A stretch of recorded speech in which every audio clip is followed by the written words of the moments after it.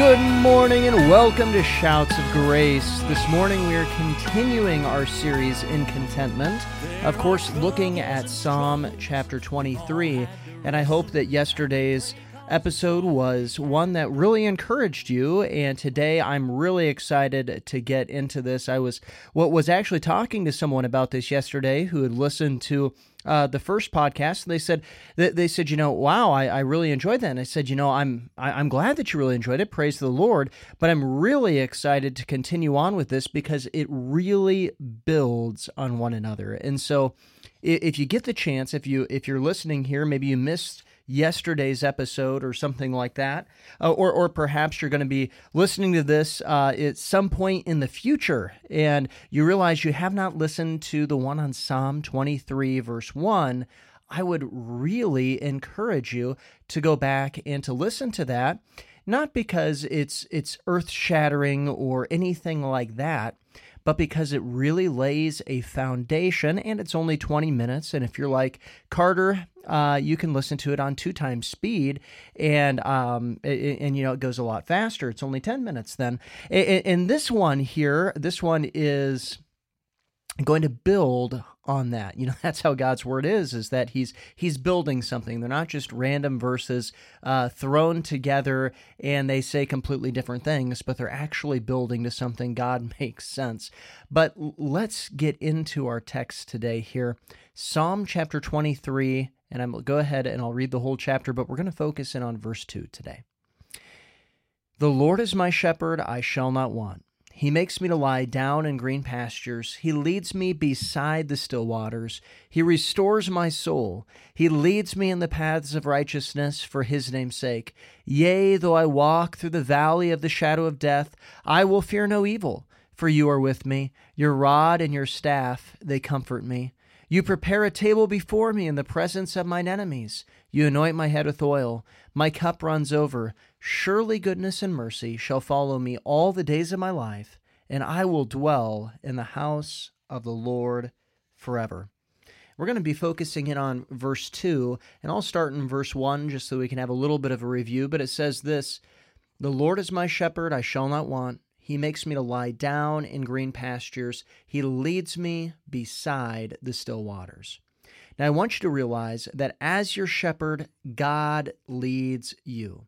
And it starts, of course, by saying, the Lord is my shepherd. Now, in order for this to be true, you do have to have Jesus Christ as your Savior. So if you haven't repented of your sins, if you haven't believed in Jesus Christ as your Savior, if you haven't done as what it says in Romans 10:9, that you've confessed with your mouth the Lord Jesus and believed in your heart that God has raised Him from the dead, then He gives us the promise, then thou shalt be saved. Then God is not your shepherd. But also, as we looked at yesterday, it's not just this idea of being saved. It's also this idea that you have to go and to give up your independence and become dependent upon God. A sheep isn't really following his shepherd if he's going out and doing his own thing. That you just call that a goat, right? Not a sheep. They're just butting against the shepherd. But you really come under that shepherding when you follow the shepherd, when you become dependent on the care that he gives. Because what does a shepherd do? A shepherd feeds, they tend to their flock, they take care of their sheep, they protect those that are in their flock. And God, as our shepherd, He is our caregiver. And remember, this is a continuous verb in the Hebrew, so He continually takes care of you. And also remember that this is the main verb in the chapter. That's important because the whole chapter kind of points back to this one fact, the Lord is my shepherd, and of course, then this idea of contentment, I shall not want. And as we're looking at contentment, this brings us to a great truth. God is the only source of our contentment, and so we must seek to know Him and to know Him more in order to be content. So where do you try to root your contentment? That's a convicting question. Where do you try to root your contentment? Many people try to root their contentment in entertainment and just kind of numbing themselves. Many people try to go and to root their contentment in money and things that they can buy, but all of these things will just lead you to discontentment. You must anchor your contentment into Jesus Christ. And I want to remind you that leading is a main part of a shepherd's job, and God always does his job. God always does his job. He's always leading us. We can't ever get to a point in life and say, oh, no, I can't follow God because he's not leading. No, the only reason you're not following God is because you're choosing to not follow his leading. It's not a problem with him. It's a problem with you if you're not following his leading. If you're not where he wants you to be, it's a problem with you. It's not a problem with God. But this brings us to the question of, will I follow his leading? Will I follow his leading? Will you follow the leading of God? But before we really get into that, and as you contemplate that question, I want to dive into the fact of how God leads. How God leads. Now our text, remember, it says, he makes me to lie down in green pastures. He leads me beside the still waters. The first thing we see here is to lie down, to lie down. How God leads, he leads restfully. He leads restfully. He makes us to lie down. Now this, in the Hebrew, this is just an incredible thing, but it means exactly what it says. It means to lie down. And it is an action that is part of the whole, once again, making it dependent upon the main verb. And so what is it saying here is that we can only lie down, we can only have rest through God's shepherding. Through God's shepherding, that's the only place that you're going to find rest. And of course, he does give us physical rest. I think of Elijah after he goes and he faces off with the prophets of Baal, and he goes and he beats Ahab then down the mountain where he's running, and Ahab's in the chariot. It's just an incredible feat, of course, that is super powered and supercharged by the grace of God, by the power of God. And he gets down there, and of course you'd think that after he goes and defeats all these prophets of Baal, he sees God do incredible things, God uses him to do incredible things, you think he'd be ready to take on the world, but the reality of it was that Elijah was tired and hungry. And what was God's remedy for this? Well, it was a physical remedy. He said, take a nap and eat some food. That's what he said. And you do need to realize that when you are physically exhausted, there are times when God gives you physical rest. And of course, sometimes that comes with great peace in your life, and times when it just wouldn't make sense. And God says, go lie down, and he gives you the best night's sleep that you've ever had, or the best nap. And a lot of times those come on Sunday afternoons. But he also gives us other kinds of rest and other kinds of peace. I put down emotional or spiritual rest here. And in 2 Corinthians chapter 12, in verse 9, it says this, and he said to me, this is the Apostle Paul speaking, and he said to me, my grace is sufficient for you. Now this is Jesus speaking. My grace is sufficient for you, for my strength is made perfect in weakness. Now Paul speaking again. Therefore, most gladly, I will rather boast in my infirmities, that the power of Christ may rest upon me. Now, the context of this is the thorn in the flesh that he has, which the chapter or the text describes what that is. It tells us what that thorn in the flesh was. A lot of people speculate about it, but it says it was a messenger of Satan sent to buffet him, and we can see that messenger of Satan in Acts chapter 16, where you have the demonic person lady who's possessed by a demon, going and crying out and really bothering the Apostle Paul, and he had all kinds of attacks on his apostleship. We know that it was a demonic attack that was the thorn in the flesh that the Apostle Paul had, and Jesus says, my grace is sufficient for you. My strength is made perfect in that weakness. In the midst of spiritual attacks, that is when you're strongest, and therefore the Apostle Paul says, I can boast in my infirmities, in those who oppose me and come up against me. Why? Because then the power of God may rest upon me. And when God's power rests upon you, that is when you can rest and find peace. But also in 2 Corinthians chapter 1, verses 3 and 4, the Apostle Paul says this, blessed be the God and Father of our Lord Jesus Christ, the Father of mercies and the God of all comfort, who comforts us in all of our tribulation, that we may be able to comfort those who are in any trouble with the comfort which we ourselves are comforted by God. You see, if you are following God's leading, you need to understand how God leads. He always leads to rest. He leads restfully, whether that's physically. That doesn't mean that he's not going to wear you out, but he's going to give you rest, and he's going to give you rest spiritually and emotionally as well. He is the God of all comfort. And so you need to remember that. God's leading is a place not only to contentment, but also to comfort, even in the greatest pains and trials in your life. But part of God's shepherding in our life, it gives us this rest, and you will only find contentment when you rest in God. See, many do seek rest in their life. They might try to find it in being a sluggard and just simply finding sleep all the time. A lot of people I found in today's day and age try to find this rest or this checking out and this comfort in television, in video games, even in music. A place where people can just check out from the reality of this world. And I'm not saying that these things are bad. I enjoy watching television shows every once in a while, and I don't really play video games anymore, but I used to enjoy playing video games back when I had a little bit more time. And music, I enjoy listening to music, but I never go there to find my comfort, of course, unless it is a worshipful music where I'm worshiping God and my mind is being set upon God. I don't go there seeking to check out, to go and to find rest and comfort and contentment, but rather I go there for the appropriate amount of amusement in my life. Sometimes people go and they try to find rest in their hobby or in their job or in finding money or success or things like that, but it's only when we rest in God that we can truly find contentment. Only when we commit ourselves wholly to Christ, when we trust wholly in Him, that is when we're going to find contentment. That's when we're going to find rest.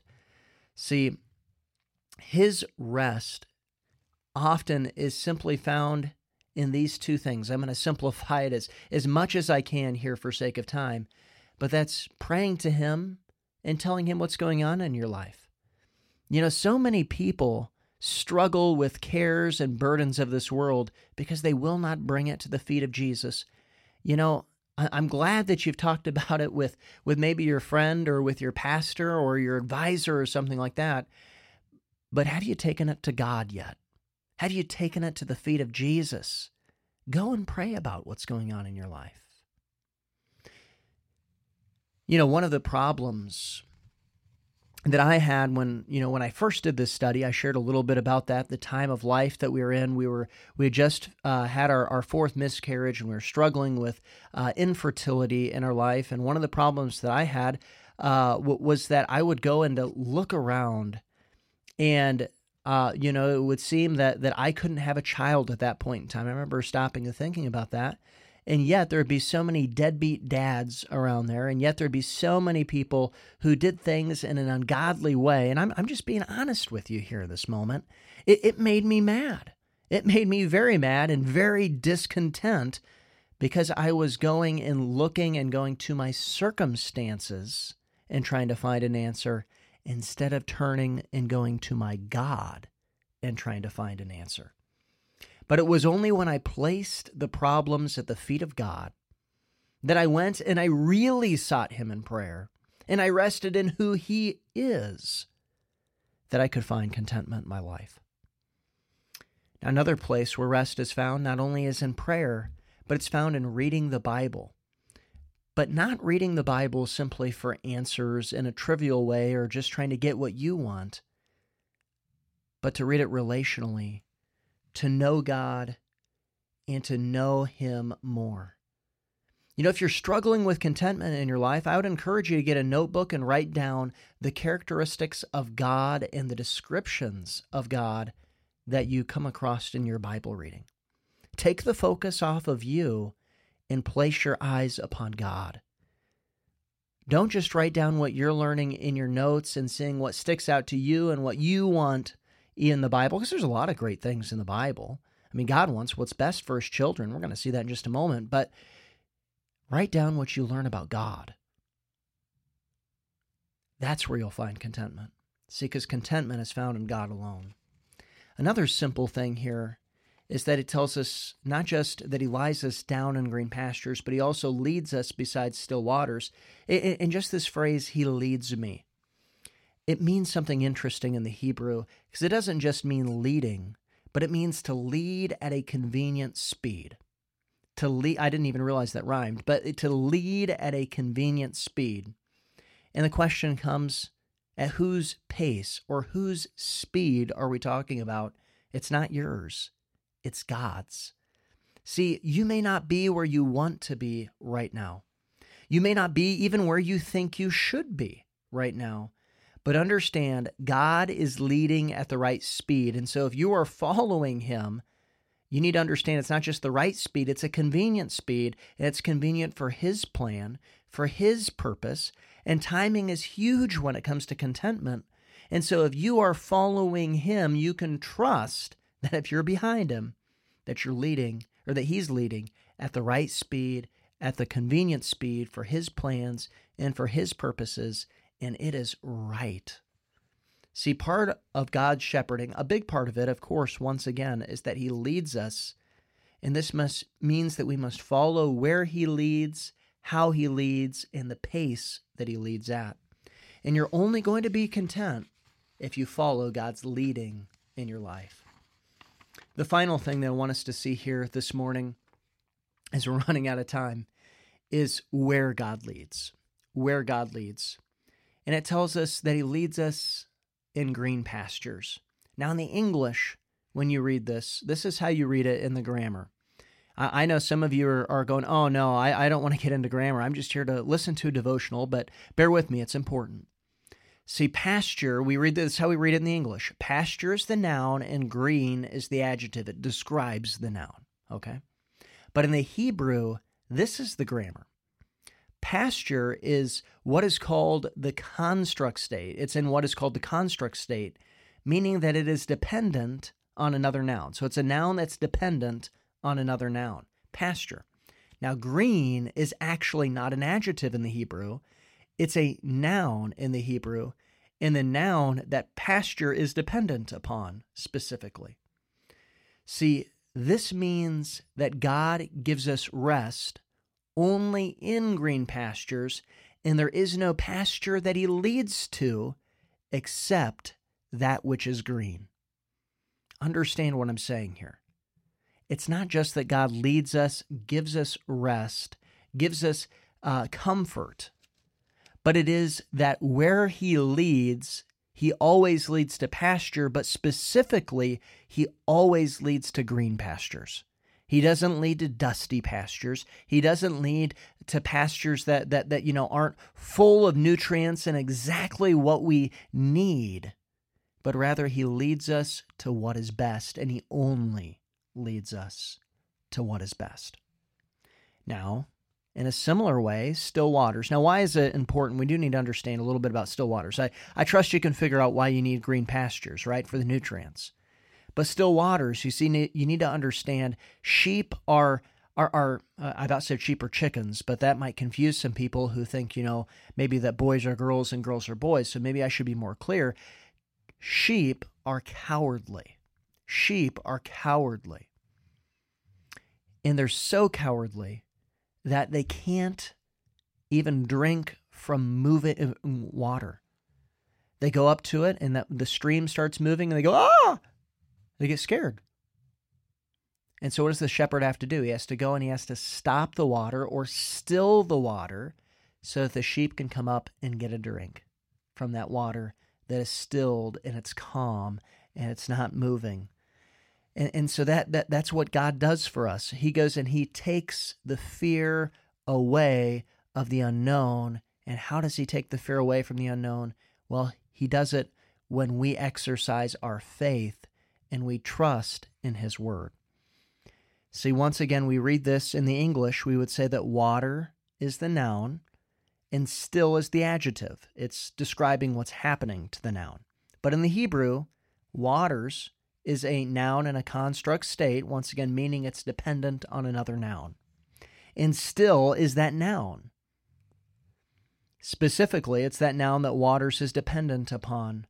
God leads us only by still waters. There's no waters that he leads except that which is still. He takes the fear away when we stay near the side of our Savior. You know, if you have discontentment in your life, chances are is that you are lacking comfort and that you are fearful about the unknown. Those are probably two traits that are true in your life if you are discontent. And so what does that mean? It means that you need to get in line. You need to commit yourself to God. You need to follow him because he leads only to green pastures, which is restful. And he leads only beside the still waters at a convenient speed for his plan, for his purpose. And he takes the fear out of it when you trust him. How can we say, though, that the water is still or the pasture is green when God allows us to go through difficult things? When he allows us to go through difficult things. Now, this is a question that has gone through my mind many times. You know, how can I say that how could I say that I was in a green pasture beside still water when, you know, my wife and I were having miscarriages or we were struggling with infertility and things like that. But let me tell you how God used these trials, how God worked in the midst of these trials. I shouldn't say use these trials, but how he turned what Satan meant for evil, how he turned it to good. Let me tell you what God has done. Well, first of all, through the midst of all of this, it taught me to pray. It really taught me to pray. Now, I knew how to pray. You know, I knew how to fold my hands, close my eyes, bow my head. I about said heads. I only got one. But it really taught me how to seek him in prayer. It wasn't until this time in my life that I had learned the discipline of going and praying for hours. In fact, there were several nights that I just forgone sleep, just forwent my sleep, and I stayed up and I prayed all night. Specifically, it taught me intercessory prayer because God brought people in our life who were struggling with the same thing at the same time. And this taught me how to fast, how to humble myself before God, and how to truly seek Christ in the midst of prayer. Also, when he brought these people into our life, it gave us ministry opportunities. We were able to witness and share the gospel and continue to be able to share the gospel with so many people.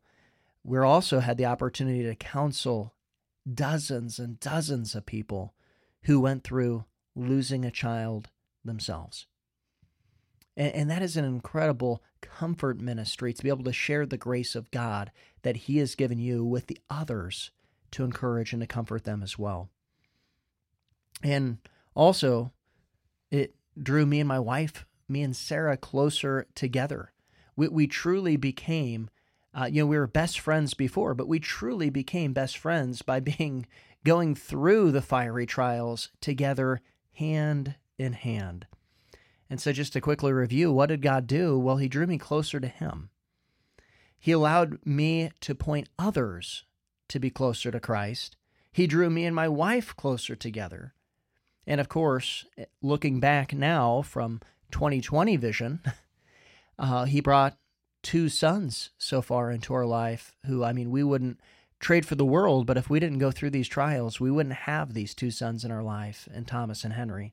And if this isn't green pastures and still waters, then I don't know what is, because we absolutely love what God has done in our life. So in battling to be content, you must trust in God's word, what he has said, and believe him no matter what. And so this morning here, I've probably gone a little bit over in time, but I just want to ask you three questions, and I want to close then with a quote from A.W. Tozer. But here are the three questions. 1, do you trust God's word and believe that God is only leading you to what is best? 2, do you seek rest in God, or do you seek rest in something else? And 3, is God your shepherd? Is God your shepherd? Do you know him as your Savior, and are you following his leading? Now here's the quotes that I want to end here from A.W. Tozer. Quoted Oswald Chambers yesterday. Today we're quoting A.W. Tozer. This is what he says here. Faith is a redirecting of our sight, a getting out of the focus of our own vision and getting God into the focus. And then he also said this, faith is the gaze of a soul upon a saving God. One of the biggest keys to contentment is believing God's word and getting us out of the focal point and putting God back in the focal point. So I hope you're doing that today. Let's end with Joshua 1:8-9. This book of the law shall not depart from your mouth, but you shall meditate in it day and night, that you may observe to do according to all that is written in it, for then you will make your way prosperous, and then you will have good success. Have I not commanded you? Be strong and of good courage. Do not be afraid nor be dismayed, for the Lord your God is with you wherever you go. Oh, but even in darkness, we hold to the promise. There's nothing we can't overcome. So that war you've been fighting will end in God's timing. Sing like the battle's been won. Can you feel it? The song that is rising, then you can't help but let it out. If you're trusting in faith, even now while you wait,